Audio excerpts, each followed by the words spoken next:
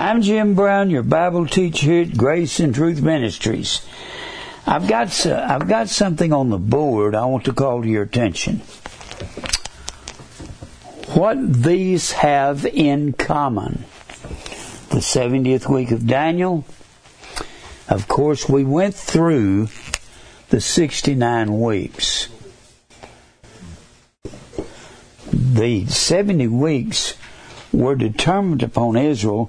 Gabriel comes to Daniel at the time of the evening oblation, and he tells Daniel, God, you're greatly beloved by the Lord. Boy, I wish the Lord would say that to me in person by an angel. He said, you're greatly beloved by the Lord. And Daniel's crying out, how long are we going to be in captivity? Daniel had no idea it was going to be a long time after he's dead and gone. They're going to be captive. I keep saying this. Everybody is familiar with the 400 years of Israel being in bondage in Egypt. And believe it or not, that bondage starts in Exodus, the first chapter, and ends in Exodus, the 12th chapter. Everyone is familiar with that. A new Pharaoh rises up that's not familiar with Joseph, and he sees the children of Israel multiplying at breakneck speed. So he says, we got to kill off all of the babies that are born that are male. And one is spared in Exodus, the 2nd chapter, and that's Moses, where he's putting in this little ark and putting the bulrushes and put into the Nile River, and it goes down, and the Pharaoh's daughter finds him, takes him in, makes him a prince of Egypt. And the amazing thing, the Bible says that they take him to his mother for her to nurse him. She gets to nurse him and take care of him while he's a baby, and then he grows up as a prince of Egypt. Well, all these things happen. God calls Moses to tell Pharaoh, let my people go. And then they go over here, and they're 40 years in the wilderness. 40 years. They leave Egypt in the 12th chapter. They drown Pharaoh. God drowns Pharaoh in the 14th chapter of Exodus. And they're in the wilderness for 40 years. Then they come into the land, and Joshua leads the people into the land because Moses can't come, because Moses was rebellious against God. God told him to speak to the rock in the wilderness in the 20th chapter of Numbers, and Moses gets mad because the people are griping because they don't have anything to drink, and Moses strikes the rock twice, and God said, just for that, Moses, you don't get to go into the land. Don't ask me why God would take something like that and keep Moses out, but he did. So, they get into the land. Joshua goes into the land and conquers all the land. Joshua's the one that leads them out of this wilderness down here, comes up here above the Dead Sea, crosses the river right here, right across from Gilgal. That's the first place that they camp, Gilgal. He leads them against Jericho. He leads them against Ai, and they conquer these people. Now, God tells Moses, as they're going into the wilderness, if you do not obey me, I'm going to send 4 judgments upon you. Those judgments are true today just as much as they were back then. Here's the point. He said, if you do not obey me, that's the key right there. Obedience.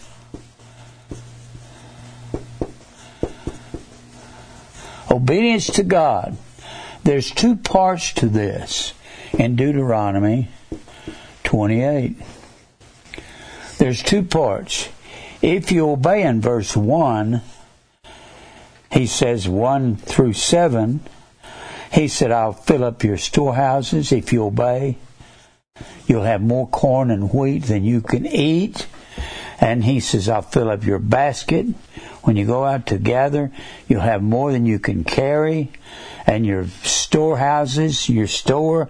And he said, I'll fill up your fields with the best crops. Fields.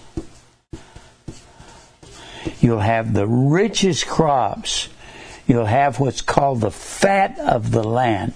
The fat was the richest crops, the best cattle. But he says in verse 15, if you're not obedient to me, it all goes back. This is a contract. This is a covenant. That's what a covenant is. A covenant is a contract. Here's my conditions. Obedience, you get this. One other thing that you'll get if you obey, you'll go against your enemy one way, and your enemy will flee 7 ways. Now here's the point. It does not matter how big your enemy is, they will not be able to conquer you. It can be the entire Babylonian Empire. They couldn't conquer you. He had Saul, he had one man, Samson, go against 1,000 Philistines, and he killed them all with the jawbone of an ass. How he could do that, I don't know. It wasn't that he looked like Hercules or looked like some muscle man. Wasn't it? It was because of obeying God. Now, Samson wasn't always obedient, but he said, if you're not obedient to me, your enemy will come against you one way, and you'll flee 7 ways.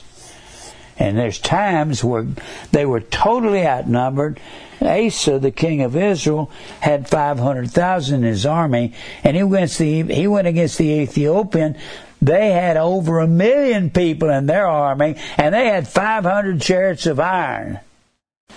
The chariots of iron had wheels on them, and they had these scythes sticking out like that. You couldn't stand against chariots of iron. They would come in and just rip bodies all to pieces. But since Asa was such a righteous man, and he'd gotten rid of all the Baal gods in Israel, God says, you're going to win. And he did. You know what that makes Israel? When you can rule everybody else. What did I say the other day that makes them? Does anybody remember? That makes them the heavens. When you look up heavens in McClintock and Strong, the first thing it will say, governments that rule people. And Israel could rule people, and when there was new heavens, the reason God says new heavens, there'll be new rulers, and that'll be the Gentile church. All you have to do is obey me to be the heavens. And that's what the heavens were, is the ruling class. Now, I want to get on with where we are. Israel kept disobeying God. They kept doing what verse 15 of chapter 28 says don't do. God says, I'll send these judgments. The sword. Your enemy will come against you. They'll crush you. Then you'll have famine. The sword and the famine go together. And the pestilence goes with it. Because those people, when they come in to attack Israel, they would surround Israel. They would, this would be one city, Jerusalem. They would come in and have a siege against them. They would block off all the roads into Jerusalem. Block everything off. They wouldn't let any food or water get in there. The people would run out of water, and then God says, I'll cause you to eat your children. Now you say, I wouldn't eat my children. After so many days, their children would start dying without food. And in the 6th chapter of 2 Kings, there's a lady, they go to the king and say, King, she said yesterday we'd eat her baby, we'd eat my baby yesterday, and then we'd eat hers today, and she won't give us her baby to eat. And the baby would already be dead because it had died of starvation. And you'd read the 19th chapter of Jeremiah, and the Bible says they killed their children and ate their children. When you read on in that 28th chapter, God says, I will cause such starvation in Israel that the wife will say to the husband, you can't have the baby to eat. I'm going to eat him. I've had people say, I never heard that. Preachers don't preach that. It's in the Bible. He said, I'll make you so thirsty, make you so hungry, you'll drink your own urine and eat your own dung. That's what God told them, and they did. You say, I wouldn't do that. Have you ever gone 8 weeks without food? Huh? And you're just starving and salivating, and you take anything. And that's what they did. God said there in Lamentations that they boiled their babies and ate them. Now that was one of the judgments of God. Then he says, the last thing I'll do, I'll send the beast. That's the last judgment when you're not obedient to me. The beast was Babylon, then Persia, then Greece, and then Rome. They all followed one another because they overthrew one another. Whenever Babylon fell, Babylon was in the southern area. Northern Babylon was Assyria. So they are both basically the same. Assyria carried northern Israel captive in 722 BC. Southern Israel, which was carried away by Babylon, that was Judah.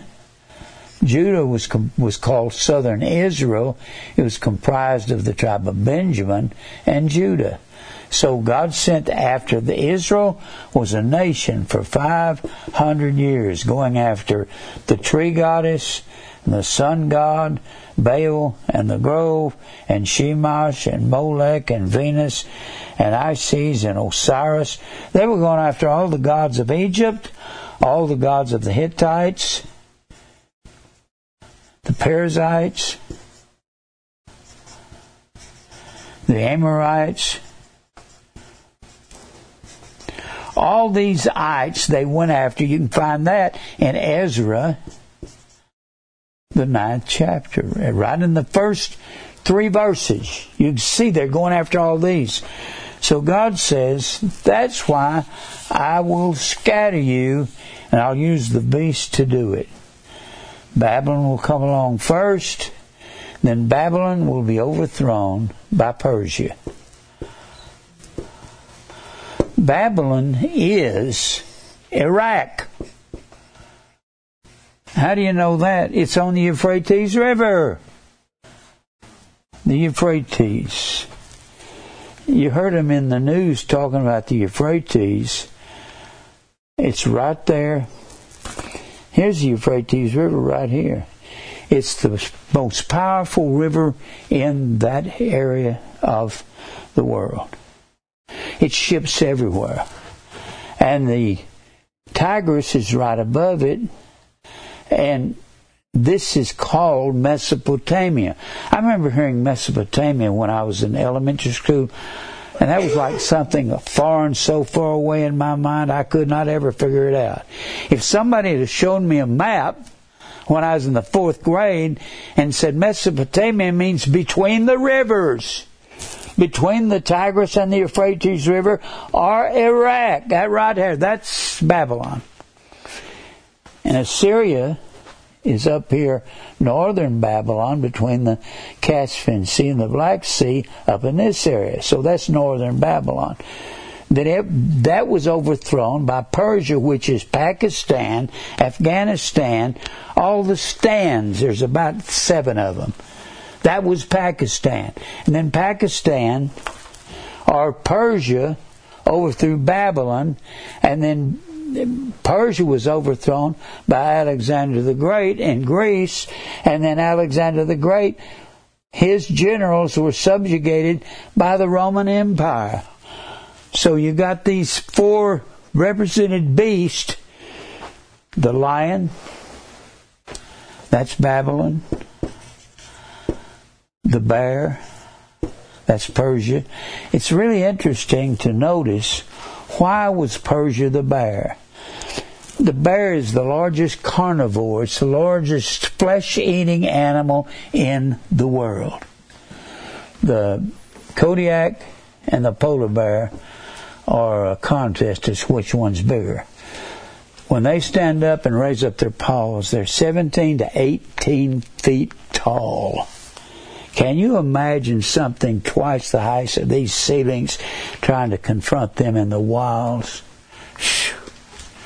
I can't imagine it. Persia had the largest armies that ever existed. They attacked Carthage with about 2.5 million people in their army. We've never had an army like that.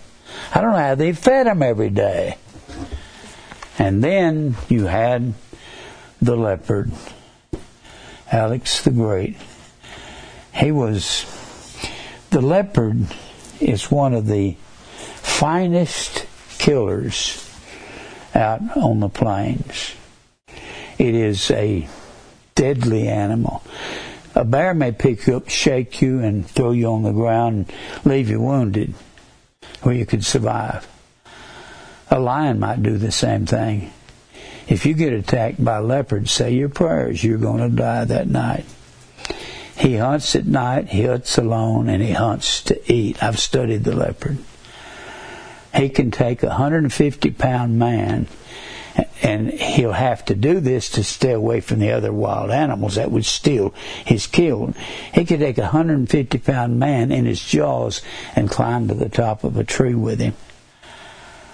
And Alexander the Great was one of the greatest military geniuses that's ever lived. He's even been studied, I've been told, at West Point. He does everything unconventional. People don't expect what he does. Well, he subjugates, or he has 4 generals: Cassander, Lysicamus, Ptolemy, and Seleucus. Well, the beast with iron teeth, that's Rome. They never do. These generals wanted to have an empire. When Alex the Great died, he was about 28 to 30 years old. Around 320, some say 320, some say 323 BC. He was about that age. And the beast with iron teeth, that's Rome. Iron is always identified with Rome. Iron. You had the Nebuchadnezzar's image, the head of gold. That was Babylon. The breastplate of silver. That was the bear. That was Persia. The belly and the waist of bronze, that was Alex the Great. And the legs of iron, that's Rome. You always had, iron was identified with Rome. The scorpions of Romans 9 had breastplates of iron. I meant to bring my scorpion books today, but I've got a couple of books I bought at the bookstore 20 years ago, I guess. Tell you all about scorpions and how that their breastplate tells you what family they belong to. In the 9th chapter of Revelation, these scorpions, which are false teachers, have breastplates of iron. So the iron always shows Rome, or we might say Roman Catholicism, because they're one and the same thing. Now, the beast carries Israel away. Daniel is over in Babylon. As you're studying, always notice where these men are. Always notice. Daniel and Ezekiel are in Babylon. Babylon. Daniel and Ezekiel. Jeremiah is over here. He never left. When they were carried away into captivity, the reason I go up like this, all of this green part, that is the Arabian desert. You can't cross. You can't come from Babylon over across here. All of your people would die. They'd be out there in the wilderness of the desert. They'd be dying of thirst. So anytime the Bible says that Babylon came from the east, they did. But then it'll turn right around in other verses, say Babylon came from the north. Always when someone is going to come down to Egypt or attack Israel, they had to come up north and come down from the north, but they came from the east. You have to understand that. So, God had Babylon come in and carry Israel captive. Then Babylon is overthrown. Babylon came in 586 BC. And then Persia comes along. Think Iraq. Think Iran. Iran was the head nation. Persia came along and overthrew Babylon. These were all kings. There was a question on Jeopardy yesterday, and they asked the question about Xerxes. I just said, any Xerxes is always Persian. Mary said, did you know that? I said, yeah, I knew that. If it's Xerxes or Artaxerxes,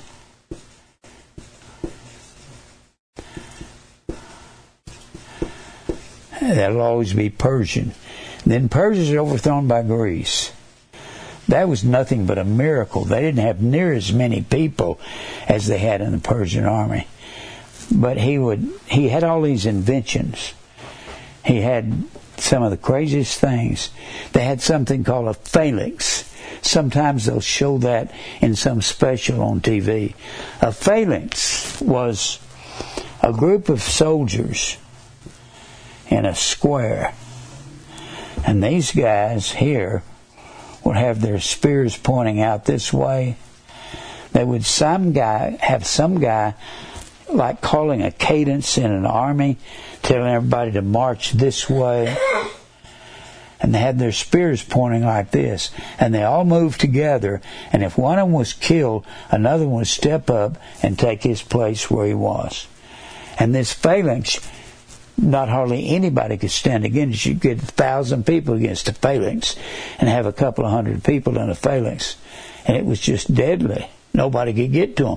Their spears were piercing both sides. That was one of Alex the Great's invention. He just was a genius.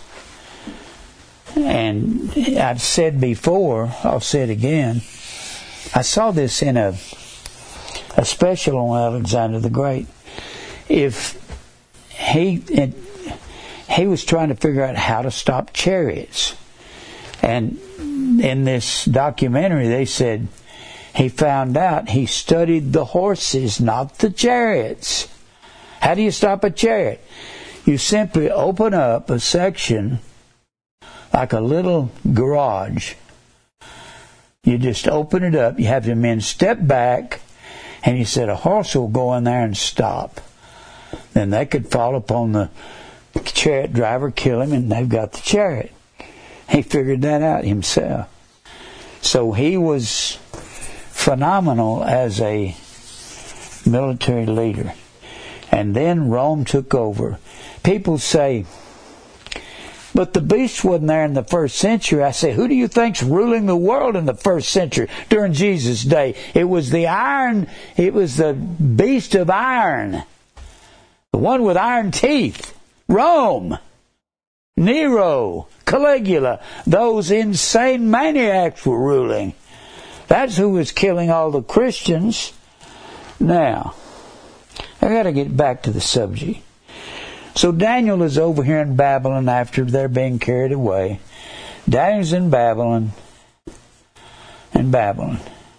He's praying. How long are we going to be here? And the angel, Gabriel, comes to him about the time of the evening sacrifice and says, 70 sevens are determined upon your people. 70 times 7. Why? That's 490. It says 70 weeks. But it's not the word weeks. It's weeks of years. What these are every 7 years.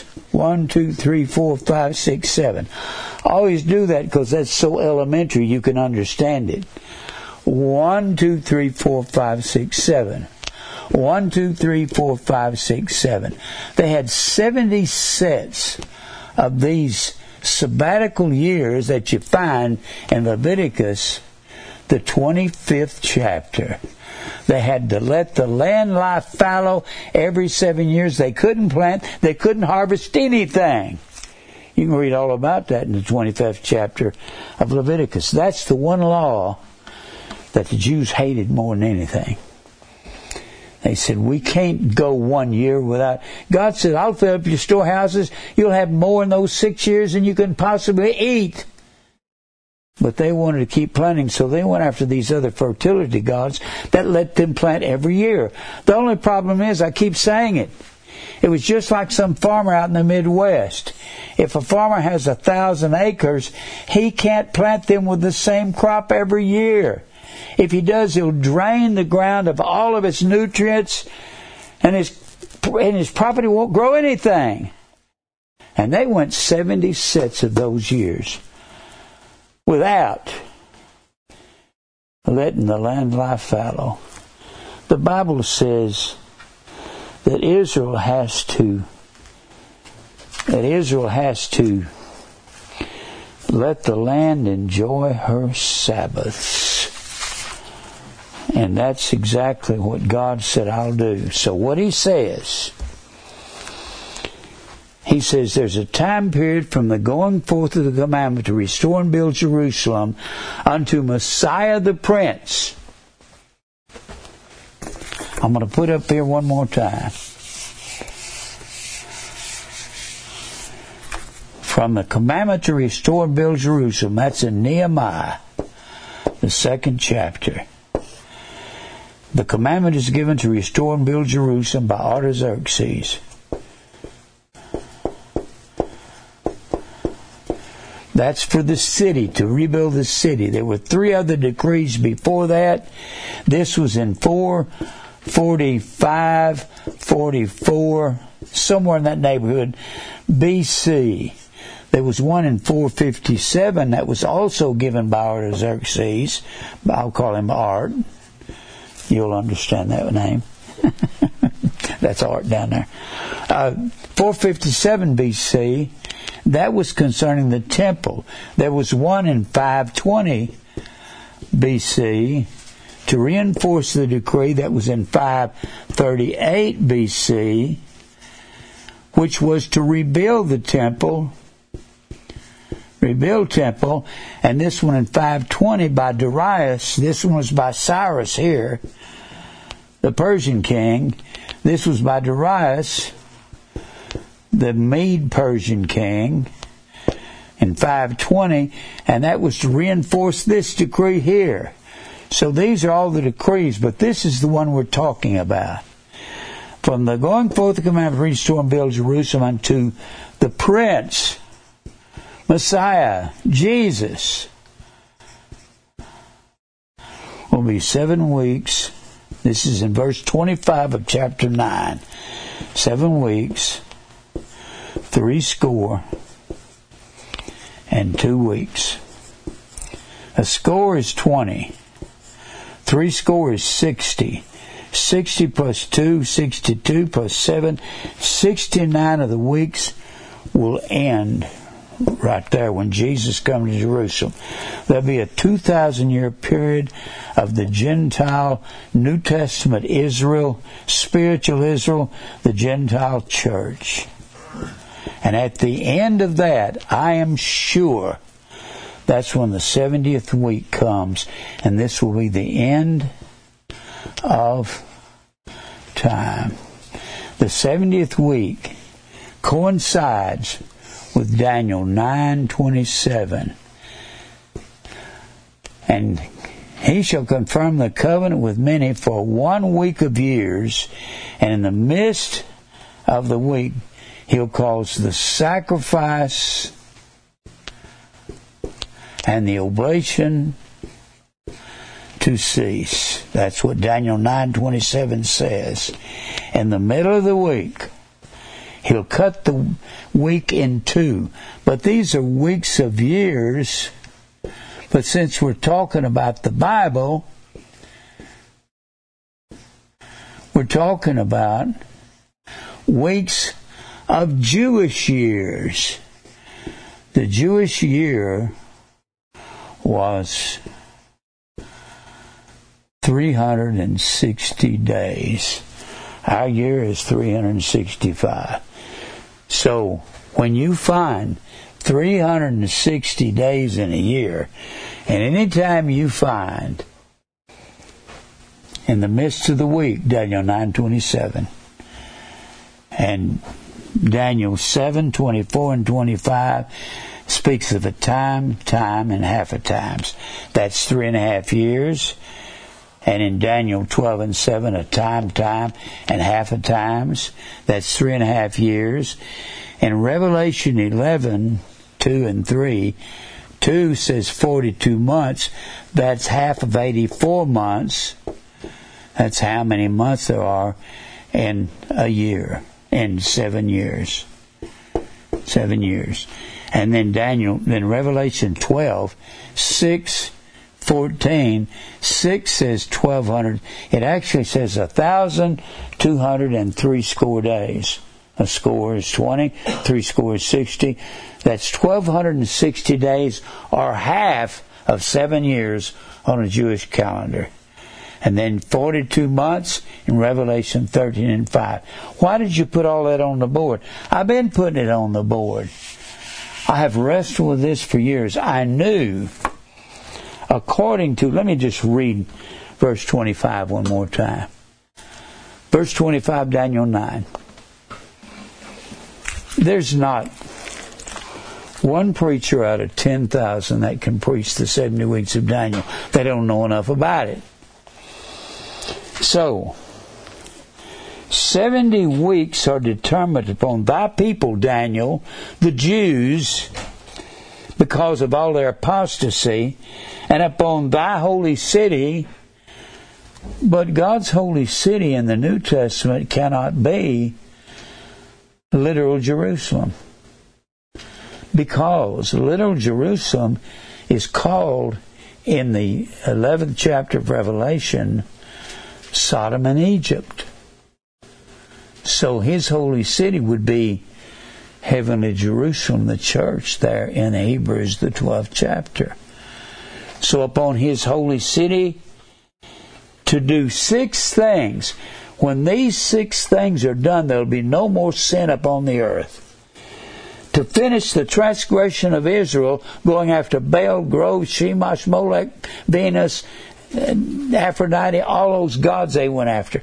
They went after hundreds of them. That's why God scattered them.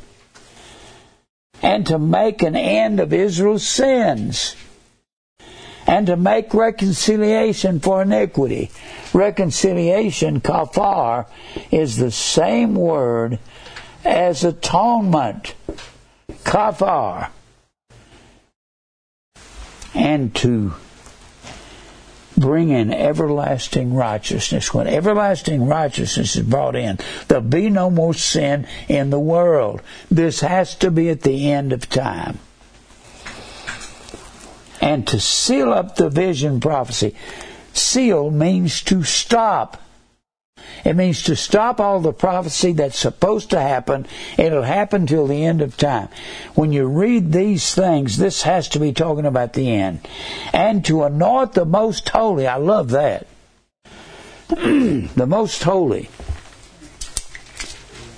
The most holy was the inner sanctuary, or the Holy of Holies. This is the most holy. This is the temple there was a protective fence around it. Then they had this area here. This was the Gentile court or the women's court. They were not allowed. They were not allowed inside the temple proper. Only Levites were involved in here. Levites. Now they had the brazen sea, the Solomon's porch. They had the altar, the brazen altar. Here it is over here. Let's go look at it.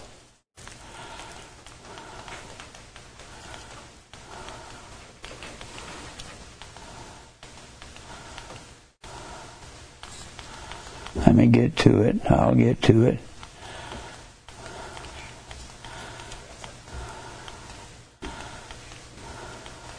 Here it is. This was the sea. It had 2,000 baths in it. You can see that in the 7th chapter of 1 Kings.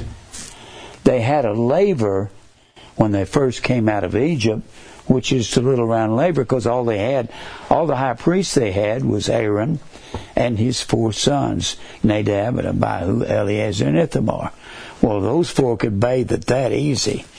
But as they grew, and the tribe of Levi grew, and these were all Levites on the inside here, and that was the sea, and this is the altar over here, where they offered up all the sacrifices.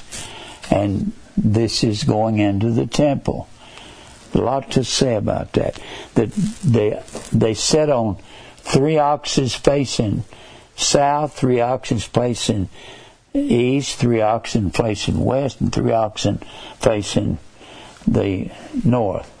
And then the sea, like I said, contained 2,000 baths. They would go offer sacrifices daily on this altar, come back and wash in this sea. That's where they came up with the water baptism, or the Pharisees came up with it. Now, I was going to tell you, to anoint the most holy, that's what the inner sanctuary was called. It was called the Holy of Holies, or the Most Holy in here. It had another name. The Ark of the Covenant was here. God would come down out of the glory cloud and sit on the Ark of the Covenant and rule the people from there. They sprinkled this Ark of the Covenant, and our hearts are sprinkled. The law was written on tables of stone, kept inside the Ark of the Covenant. Now the law is written on fleshy tables of our hearts. Without a doubt, we are spiritual Israel. That's crazy. Preachers don't believe that.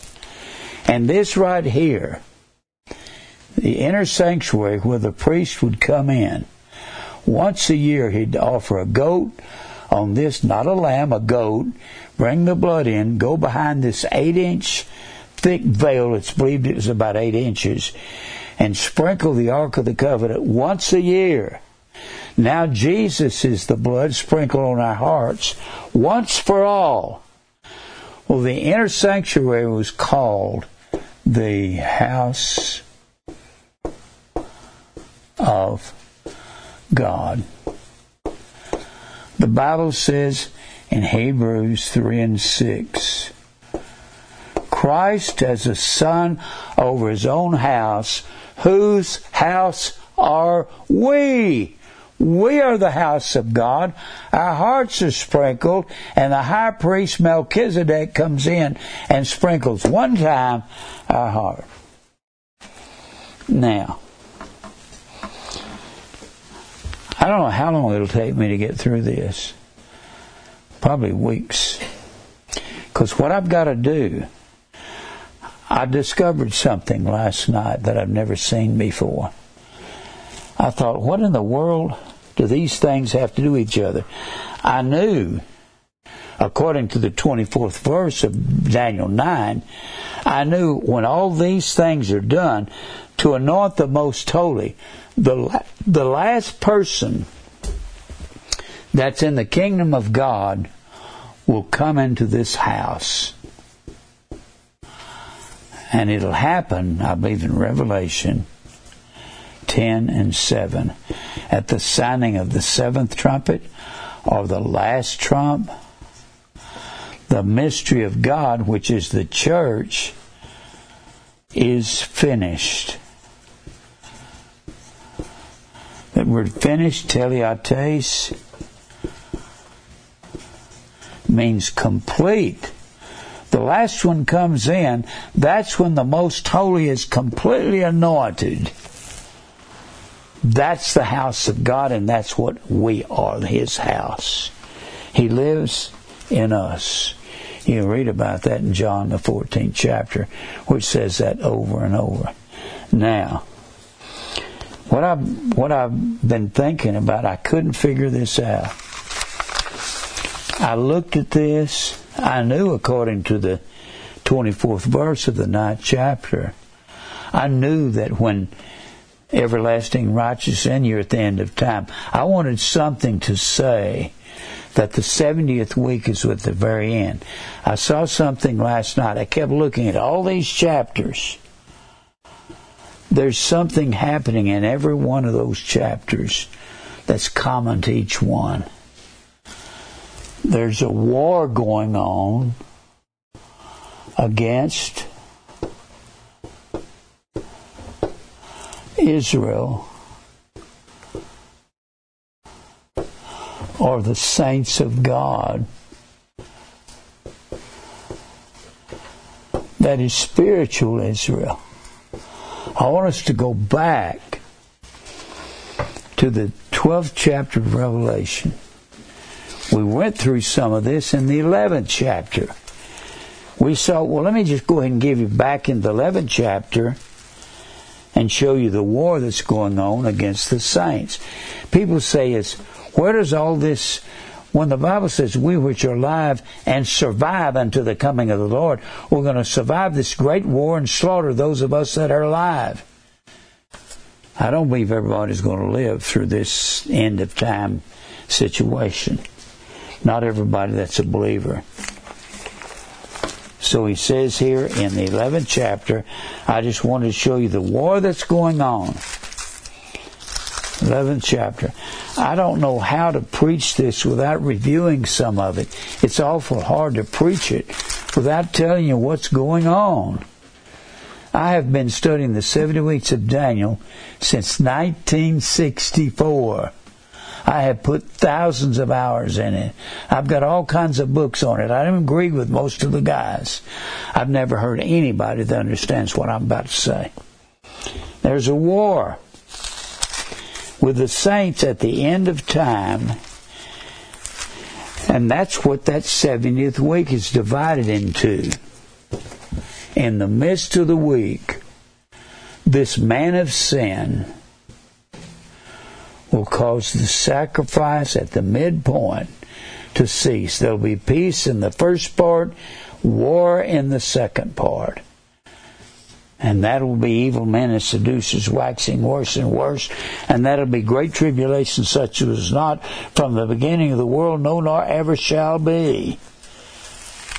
I believe we're headed towards it. All right, go back over here to the 11th chapter.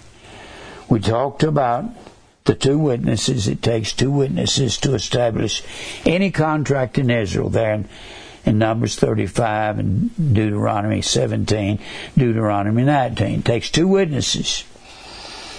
And we see the two olive trees here.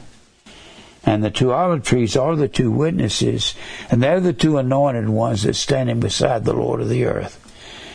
The thing is, the two olive trees are the two anointed ones.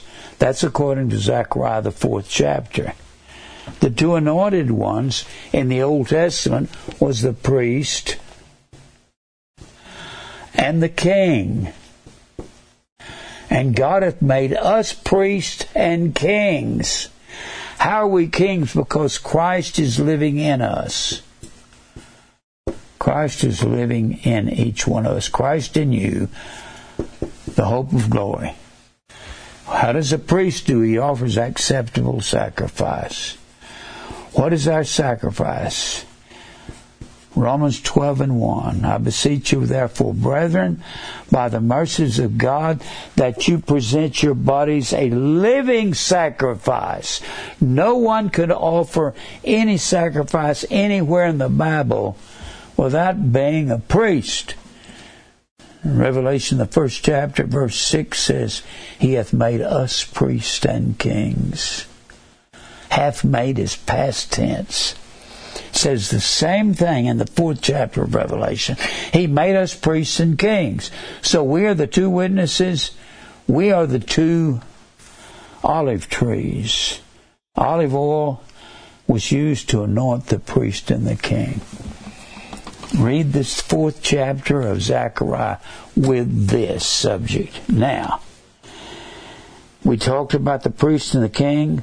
We saw in verse 2, the holy city, which is heavenly Jerusalem, the church is the holy city. They shall tread underfoot 42 months. That's the last half of that 70th week of Daniel's 70 weeks. And then he says here in verse 3, I gave power unto my two witnesses, the priest and the king, and they shall prophesy against the world 1,260 days, 1,260 days, which is half of 7 years on a Jewish 360-day calendar. Now that's the truth. People don't have to like that, but that's true. All right. Now, I want to go down here, and the priest and the king, which is the church, is going to be killed. And it has to do with this 1,260 days or 42 months. They're prophesying. They're preaching to the world, which is what I'm doing, about their sin. And in verse 7, and when they, the priest and the king, the church, the two witnesses, the two olive trees. Out of olive trees comes the olive oil, which is in the candlestick in the 1st chapter of Revelation. That's where the flame comes from. When they shall have finished their testimony. Testimony is the word martyria, M-A-T-U-R-I-A. Comes from the word martyr. That's one who dies. That's one who dies for speaking out. When they shall have finished their martyrdom, the beast, the world ruling system. What if I said New World Order?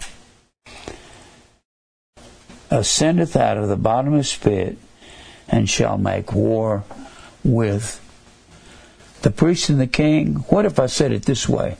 Shall make war with the church. Because the priest and the king is the church. Look at that real quick. Look at Revelation, the 1st chapter. Verse 6. And God hath made us, hath made, is aorist indicative. That's past tense. He hath made us priests, kings and priests unto God and His Father. 1 Peter 2:9 says, we're a royal priesthood. And then look at the 4th chapter of Revelation. Verse 10. And He hath made us unto our God kings and priests, and we shall reign, and we have reigned with Him, and we shall continue to reign. Now go back to chapter 11. This is a lot of stuff to get. How much time do I have, Mike? 43. 23? 43. 43. Boy, I've covered a lot of territory here. And shall make war with who? With the priest and the king, with the two witnesses, with the two olive trees. This all adds up when you study it with Zechariah, the 4th chapter. Because the Bible says these Zechariah, the angel of the Lord, says to Zechariah, do you know what these 2 olive trees are? He says, no. He says, these are the 2 anointed ones that represent God in the earth. And that's the priest and the king. Now, so the church is being killed at the end of time. And then it says, look in verse, or their dead bodies shall lie in the street of the great city. There'll be dead believers all over the world. And they of the people and kindreds and tongues and nations shall see their dead bodies 3 days and a half, or 3.5 years. The last 3.5 years of the tribulation. And shall not suffer their dead bodies to be put in graves. That was an insult to the dead. It was dishonoring the dead. And they shall dwell upon the earth and shall rejoice over them and make merry. Remember, in verse 7, they make war with the 2 witnesses which are dead. And they die, they kill them. So they're dead lying in the streets of the world. And they dwell upon the earth shall rejoice over them and make merry and shall send gifts one to another, because these 2 prophets, prophetia, one that speaks for another, these are the 2 that represent God in the earth. That's what the Bible says in verse 4. These are the 2 olive trees and the 2 candlesticks standing before the God of the whole earth. It says basically the same thing in Zechariah, the 4th chapter. They represent God in the earth. That's what that means. And after 3 days and a half, after the end of this 70th week of Daniel, after 3 days and a half, the Spirit of life from God, this is the post-tribulation rapture, no pre-trib rapture. After the church is killed, after 3 days and a half, the Spirit of life from God entered into the 2 witnesses, and they stood upon their feet, and great fear fell upon them which saw them, and they heard a great voice from heaven saying unto them, Come up hither into the clouds, into the sky, and so shall we ever be with the Lord. And they ascended up to heaven in a cloud, and their enemies beheld them. This is the church ascending. We which are alive and remain, or survive this great slaughter, unto the coming of the Lord, shall not go before those that are asleep, those that are dead in Christ. But we shall be caught up together with them to meet the Lord in the air, and so shall we ever be with the Lord. This is the end of time that's tied up with the 1,260 days. After that, they preach, they're killed, and they're taken out to meet the Lord in the air. And now let's go down here to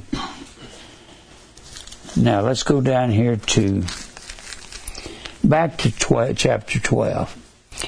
This whole chapter is about the serpent being at war with Israel. Israel was called a virgin, especially when she was obedient to God. Let's go back to verse 1 of chapter 12. We see in this chapter 12,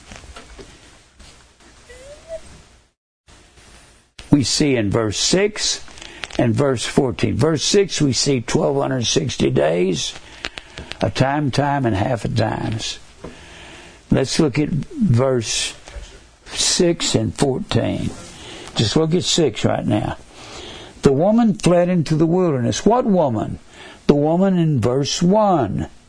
The woman is Israel, and the serpent or the beast is going to declare war against her. Let me go back to verse 1. There appeared a great wonder in heaven, a woman clothed with the sun, and the moon under her feet, and upon her head a crown of 12 stars. The stars and the moon were used in the Old Testament times to represent peoples. In the 37th chapter of Genesis, Joseph had a dream, and he told his brothers and his mother and father that the sun, the moon, and the 11 stars bowed to worship him. And that upset Jacob, his father. He said, "You mean me and your mother are going to bow to you?" But it was a dream that God had given him about when he got to Egypt, and he's going to ascend above all the people in Egypt and be second only to the Pharaoh of Egypt, because he interpreted his dreams and told him how to save Egypt from a great famine, because there's going to be 7 good years and then 7 bad years. And so he said, put up storehouses for these first 7 years. That'll be the 7 good years, and there'll be enough to last through the 7 bad years. He was the savior of Egypt. And his father and his brothers would come over and bow to him, just like he prophesied. So he prophesied that his mother was the moon, his father was the sun, and his 11 brothers that were left. Hey, there's 12 sons of Jacob. He was the 11th. And the 12 sons come and the 11 sons come and bow to him. And then he says, let's read this again. We know it's not Mary, because of what it says about the woman. She runs into the wilderness when the serpent declares war against her. Now, let's read verse 2. She, being with child, cried, travailing in birth. It'll tell you who the child is in the next 2 verses. And pain to be delivered. And there appeared another wonder in heaven. Behold, a great red dragon, having 7 heads and 10 horns. This is the same thing as the beast. You can see that in chapter 13, verse 1. It's the same thing. The beast, I don't know how preachers can preach without a map or something. Here's the beast. If you can look at a map and see it,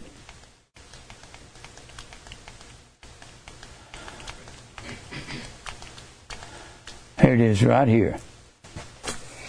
The beast is Babylon, Persia, Greece, Rome, coming up out of the sea. It's got its boundaries on the sea. This is the only sea that all Bible people knew of. They knew nothing about the Atlantic Ocean, nothing. The entire Bible land is in this area right here. That's everything in the Bible.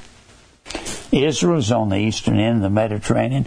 No one had any understanding of the truth but Israel. All the rest of this was the bottomless pit. Bottomless pit is the word abussos, A-B-U-S-S-O-S. It comes from the word bathos, means a place of great knowledge.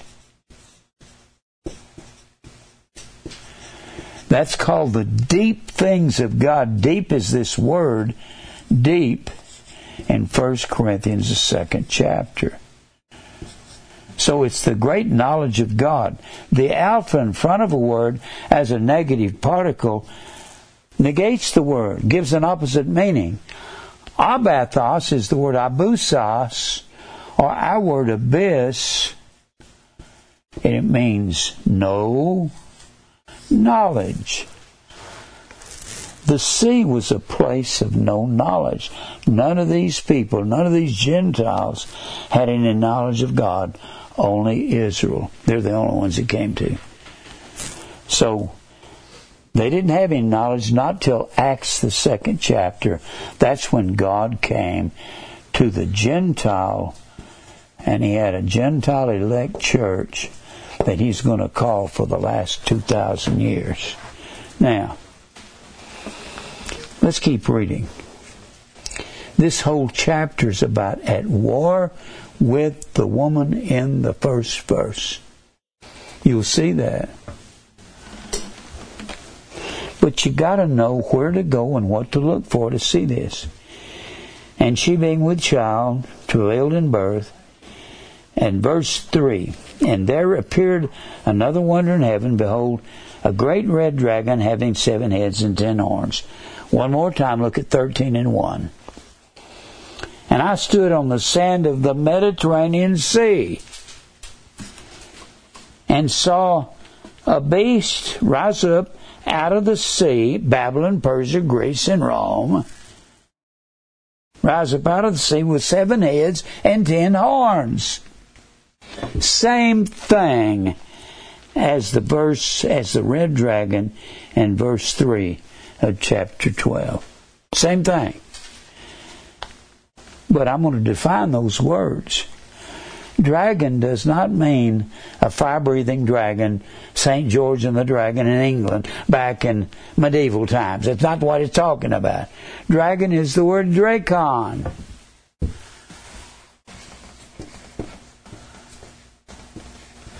And it doesn't mean something that's breathing fire. It means to fascinate. Has the basic same meaning as the serpent in 3:1 of Genesis. Serpent. Nakash. It means to enchant. I like one writer's definition. He said it meant to kill with the eye. Eve looked at the tree. Kill with the eye. To kill with the eye is idolatry. Idolatry, Idololatratia. It means to serve, latruo, what you see. What you put into your eyes and ears. Ecclesiastes 1:8 says, all things are full of labor. The eye is not satisfied with seeing, or the ear filled with hearing. The mouth won't simply utter and say, I like her, I like that car. It'll labor to fulfill whatever you put in your eyes and your ears. That's idolatry. Now, get back to this, and that's the dragon. Fascinates. Kills with the eye. Now, and so we see the beast down there had 7 heads and 10 horns in 13:1. It's the same thing as a beast. Let me give you what the serpent actually is. Let's read on a little bit. And his tail drew the 3rd part of the stars of heaven, talking about the fallen angels. 1/3 of the angels that were in heaven followed Satan and did cast them to the earth. But he didn't cast the stars into the earth. He cast the stars into Hades, actually Tartarus. Because, let me go over there to 2 Peter. 2 Peter. I'll do it real quick. 2 Peter, the 2nd chapter, verse 4. For if God spared not the angels that sinned, but cast them down to hell, that's not the common word hell. The common word hell is Hades. Hades. This is the common word hell. Hades. It is a form of Ido and the alpha privative. It means, Ido means to see. Remember, I used that on idolatry. And the alpha negates that. It means the place of the unseen.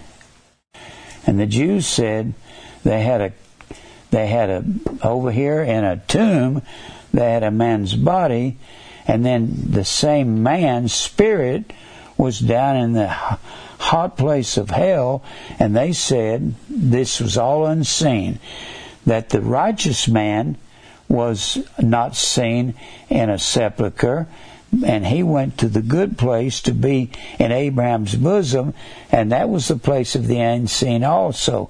So that's where his spirit was. That's what Hades meant to the Jew. But this is the word Tartarus, Tartarus. Tartarus means the lowest place in hell. That's where the fallen angels are. There's no such thing as fallen angels being demons. Every time you see angel in the New Testament, angelos, that's the word angel in the Greek. Angel means messenger. All the messengers of God and all the angels, when they're referred to, are masculine gender. Whenever the Bible refers to demons, D-A-I-M-O-N-I-O-N, when the Bible refers to them, not men in the Bible, when the Bible refers to them, they're always neuter gender. That means they don't exist. So angels are not demons. Forget that. The guys that came up with that looked for something to invent. They weren't looking at definitions of words, and they were not looking at genders. I can't believe people believe what they believe about that stuff. Now, where was I? Let's go back. Was I reading something over there? 2 Peter, he just said, they are in Tartarus, and delivered them in chains of darkness to be reserved unto judgment. Reserved is the word tereo, T-E-R-E-O. It means they're guarded. That means to secure something from loss. They're guarded in Tartarus and not allowed to escape until the judgment. So the air is not filled with demons. The air is not filled with fallen angels. The evilness of man is in his own heart. The heart is deceitful above all things and desperately wicked. We don't believe in demons here. You can't get there by definition and gender. I have done probably 150 or 200 messages just on demons. I've hit it every way you can think of. They're not there. If the heart is deceitful above all things, and a demon is a thing because it's neuter gender, your heart is a lot more evil than demons if there is such a thing, which there's not. Demon daimonion means to distribute fortunes, and the love of money is the root of all evil. All evil comes from the flesh. All right. So they're locked in Tartarus. Let's go back over here to chapter 12. The red dragon having 7 heads and 10 horns. A head was a capital city of an empire. That's what it was. So was a mountain, and so were horns. They were powers. Horns, heavens, and mountains were all the same thing. You can look up Mount, M-O-U-N-T, in McClintock and Strong, and that's what it'll tell you. All right. Now look here let's go back to chapter 12 of Romans. And she, who is she? It's the woman in the first verse that has a crown of stars. And she brought forth a man-child who was to rule all nations with a rod of iron. Who would that be? Going to rule the nations with a rod of iron. Us. Well, it would be Christ. Christ is the one that, when he comes back in the 19th chapter of Revelation, he's got a sword coming out of his mouth. And the word of God is sharper than any two-edged sword. And the one who rules with a rod of iron, we do rule with a scepter of righteousness while we're here. But this is talking about the birth of Christ here. He does rule through us. Thank you, Dave. That's really true. He was caught up unto God and to his throne. That's talking about after he died. He ascended there in Acts, the 1st chapter.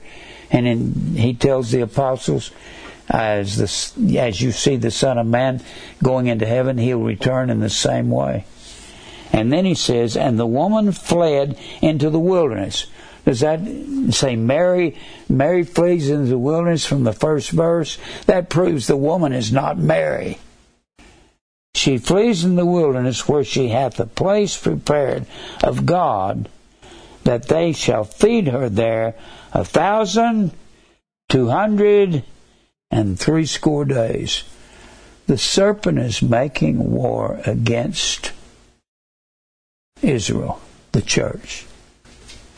There's a war going on here, isn't there? And you want to know who the serpent is? Look over here in Revelation 20. You got to describe everything by what is written in the other chapters. And here in chapter 20, verse 2, let's read verse 1. I saw an angel come down from heaven, and the key of the place of no knowledge, bottomless pit, in his hand. And he laid hold on the dragon, the fascinator, that old serpent, which is the devil. So, notice something here. The dragon is the serpent, and he is the devil. So, let me put it on the board this way. The dragon, let me erase some of this up here.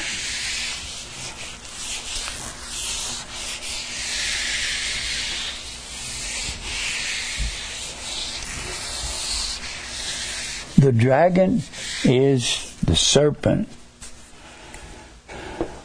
The dragon, Dracon, the one who fascinates, is the serpent.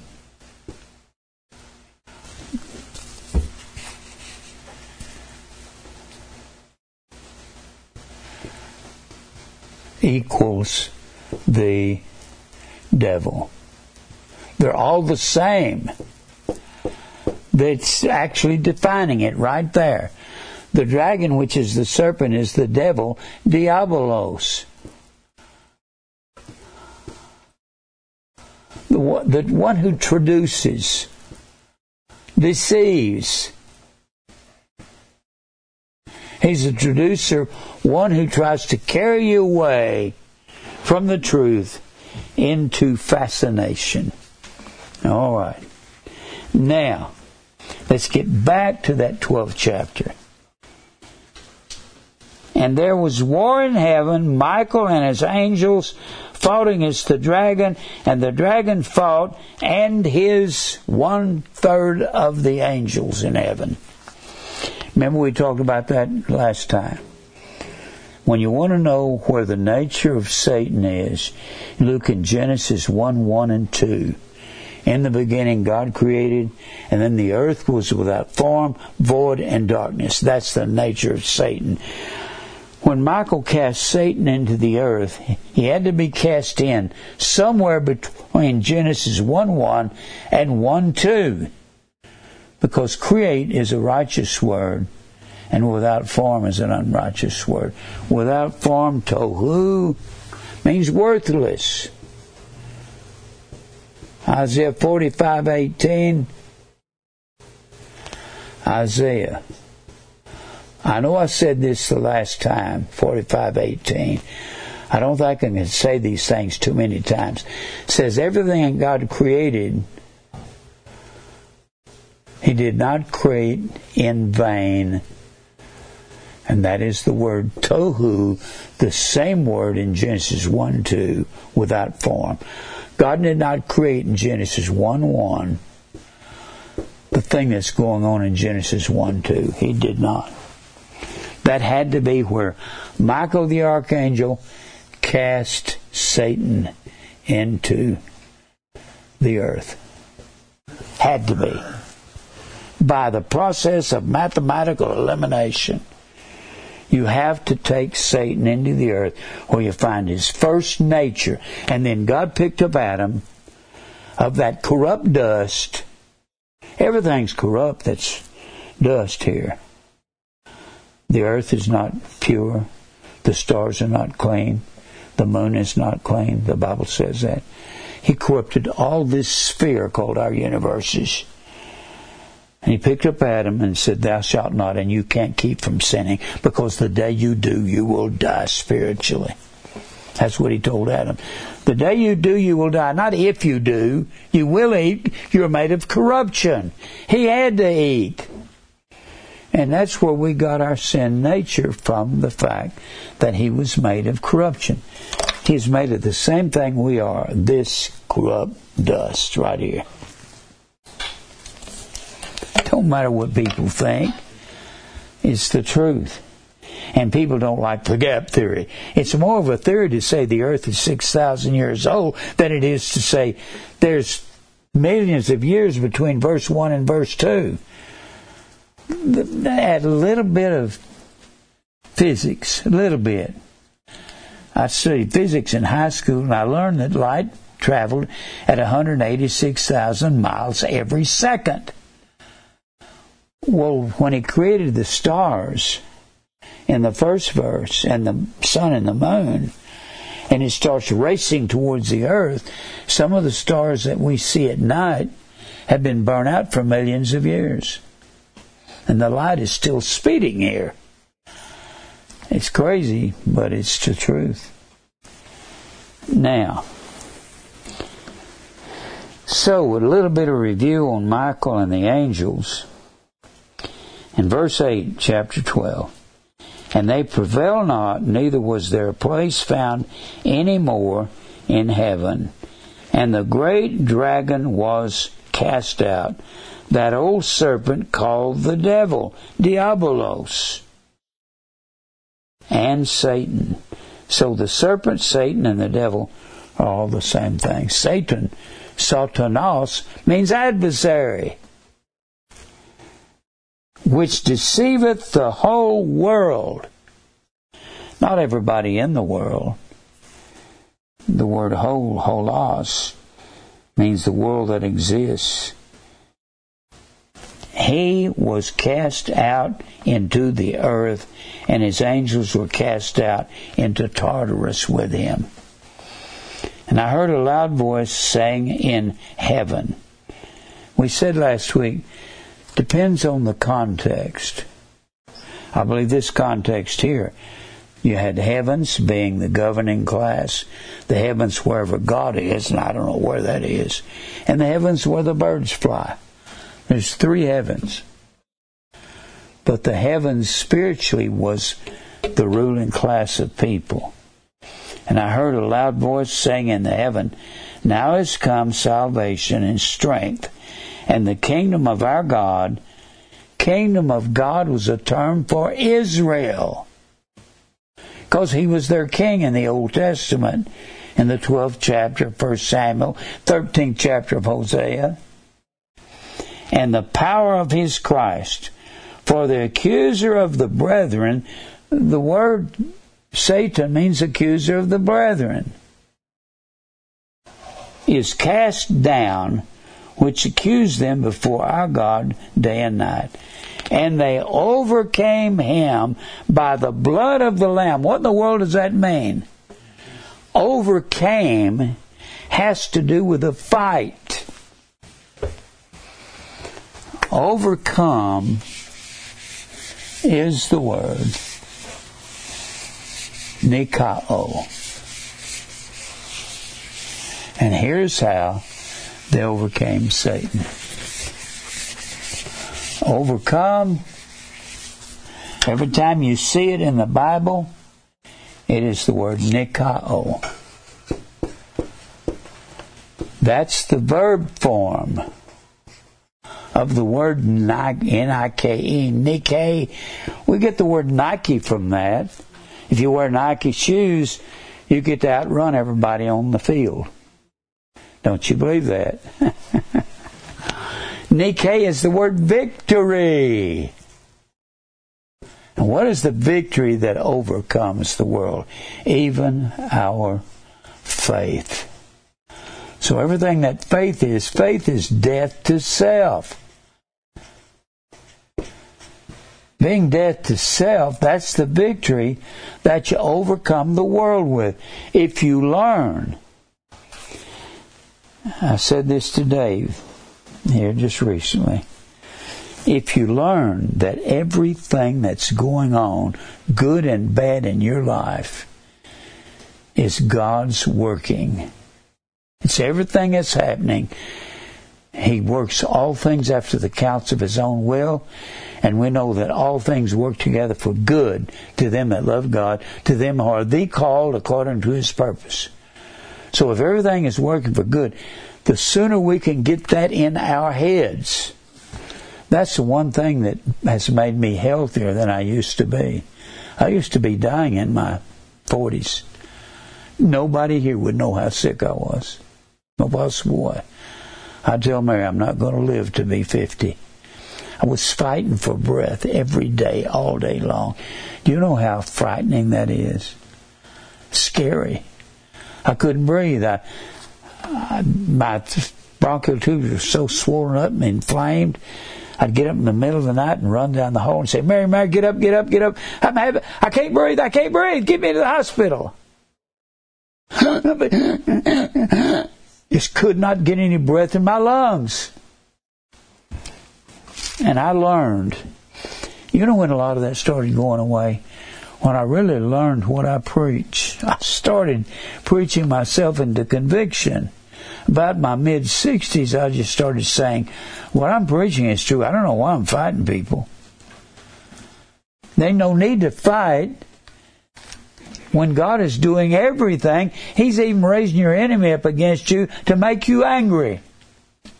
So He can teach you how to settle down and teach you that you cannot fight people and get the thing resolved. It can't be done. I started having better health in my 70s. Probably somewhere in my mid-60s, I started saying, I believe what I'm saying. I'm going to start believing this and quit worrying about somebody hassling me or stealing from me.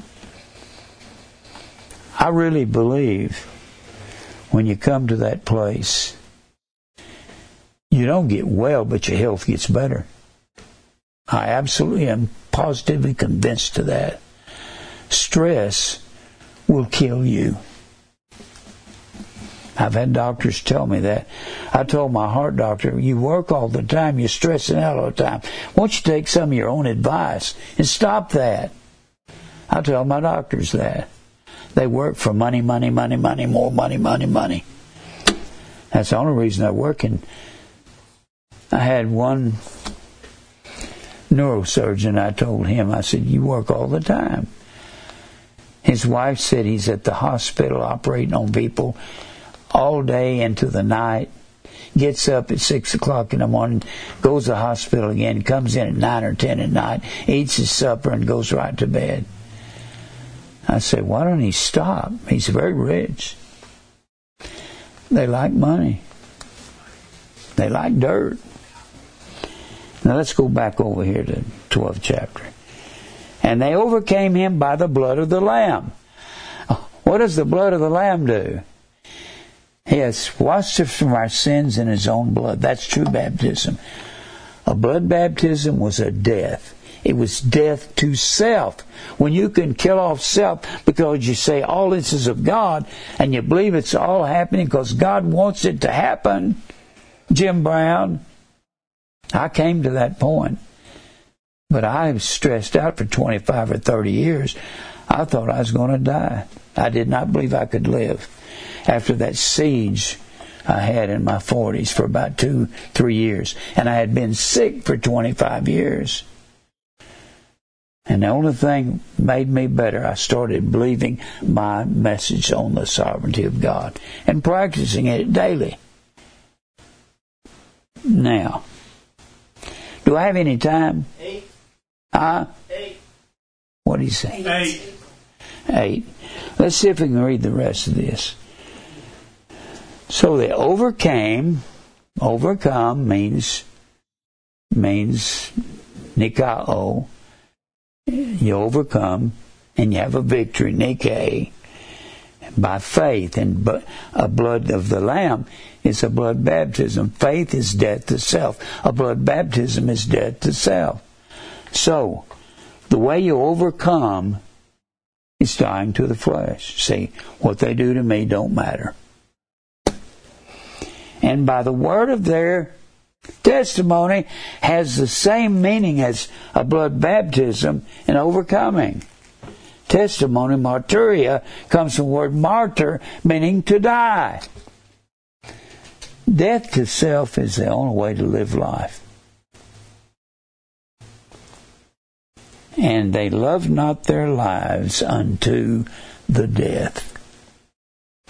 You come to the place, you say, it don't matter. Paul said, I will not fear what men shall do unto me. The Lord is my helper. I don't really care anymore what people do to me. If I don't like it, I just walk away from them, get away from them. The Bible says, have no fellowship with unfruitful works of darkness, but rebuke them. And if they don't repent, say, I have to go now, bye. Or don't even say bye. And then they say, verse 12, therefore rejoice, ye heavens, and ye that dwell in them. Heavens was the ruling class. How can heavens up in the sky rejoice? They can't. The rulers rejoice because you're ruling with the blood of Christ. You don't rule with a Pentecostal, plead the blood. That's stupid. A blood baptism was a death. You can find that under blood in McClintock and Strong. Look at the very last page and it had blood baptism and an article on it. Woe to the inhabitants of the earth and sea, for the devils is come down unto you, having great wrath, because he knoweth they have but a short time. He don't have long to operate, so he wants to deceive everybody he can. Verse 13, when the dragon, the Dracon, the fascinator, saw that he was cast into the earth, he persecuted the woman in the first verse. That wasn't Mary. That was Israel. There's a war going on here, which brought forth the man-child that would rule with a rod of iron, in that fourth verse. And to the woman were given 2 wings of a great eagle. To have wings of an eagle, that's mentioned several times in the Old Testament, meant to go with great speed. It was said that Babylon in the 7th chapter of Daniel had the wings of an eagle.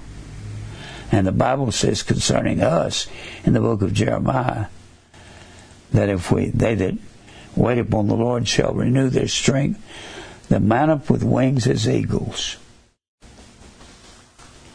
And to the woman were given 2 wings of a great eagle, that she might fly into the wilderness, into her place. The wilderness would be here on earth, a place of safety, where she is nourished for a time and times and half time from the face of the serpent. There's a war going on between Israel here. Every time, times and half a time is mentioned, or 1260 days, there's a war. And the serpent cast out of his mouth water as a flood. I want to go into that. Do I have any time? More. Look here at Isaiah 28 real quick. Isaiah 28. What is the flood that's coming out of the mouth of the beast? Isaiah 28. See if I can get this in real quick. Isaiah 28.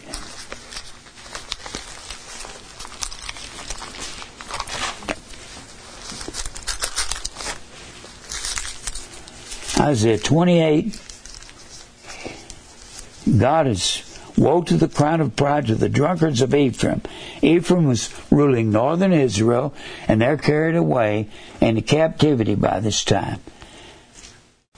And then he says in verse 2, Behold, the Lord hath a mighty and strong one. It's going to be one of these great leaders of Assyria, which has a tempest of hail and destroying storm, as a flood of mighty waters overflowing, shall cast down to earth with his hand.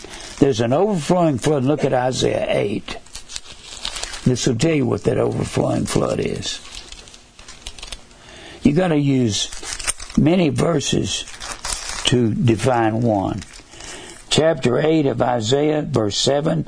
Therefore, behold, the Lord bringeth upon Israel the waters of river, strong and many, even the king of Assyria. That's the great flood. It's called the flood waters throughout here.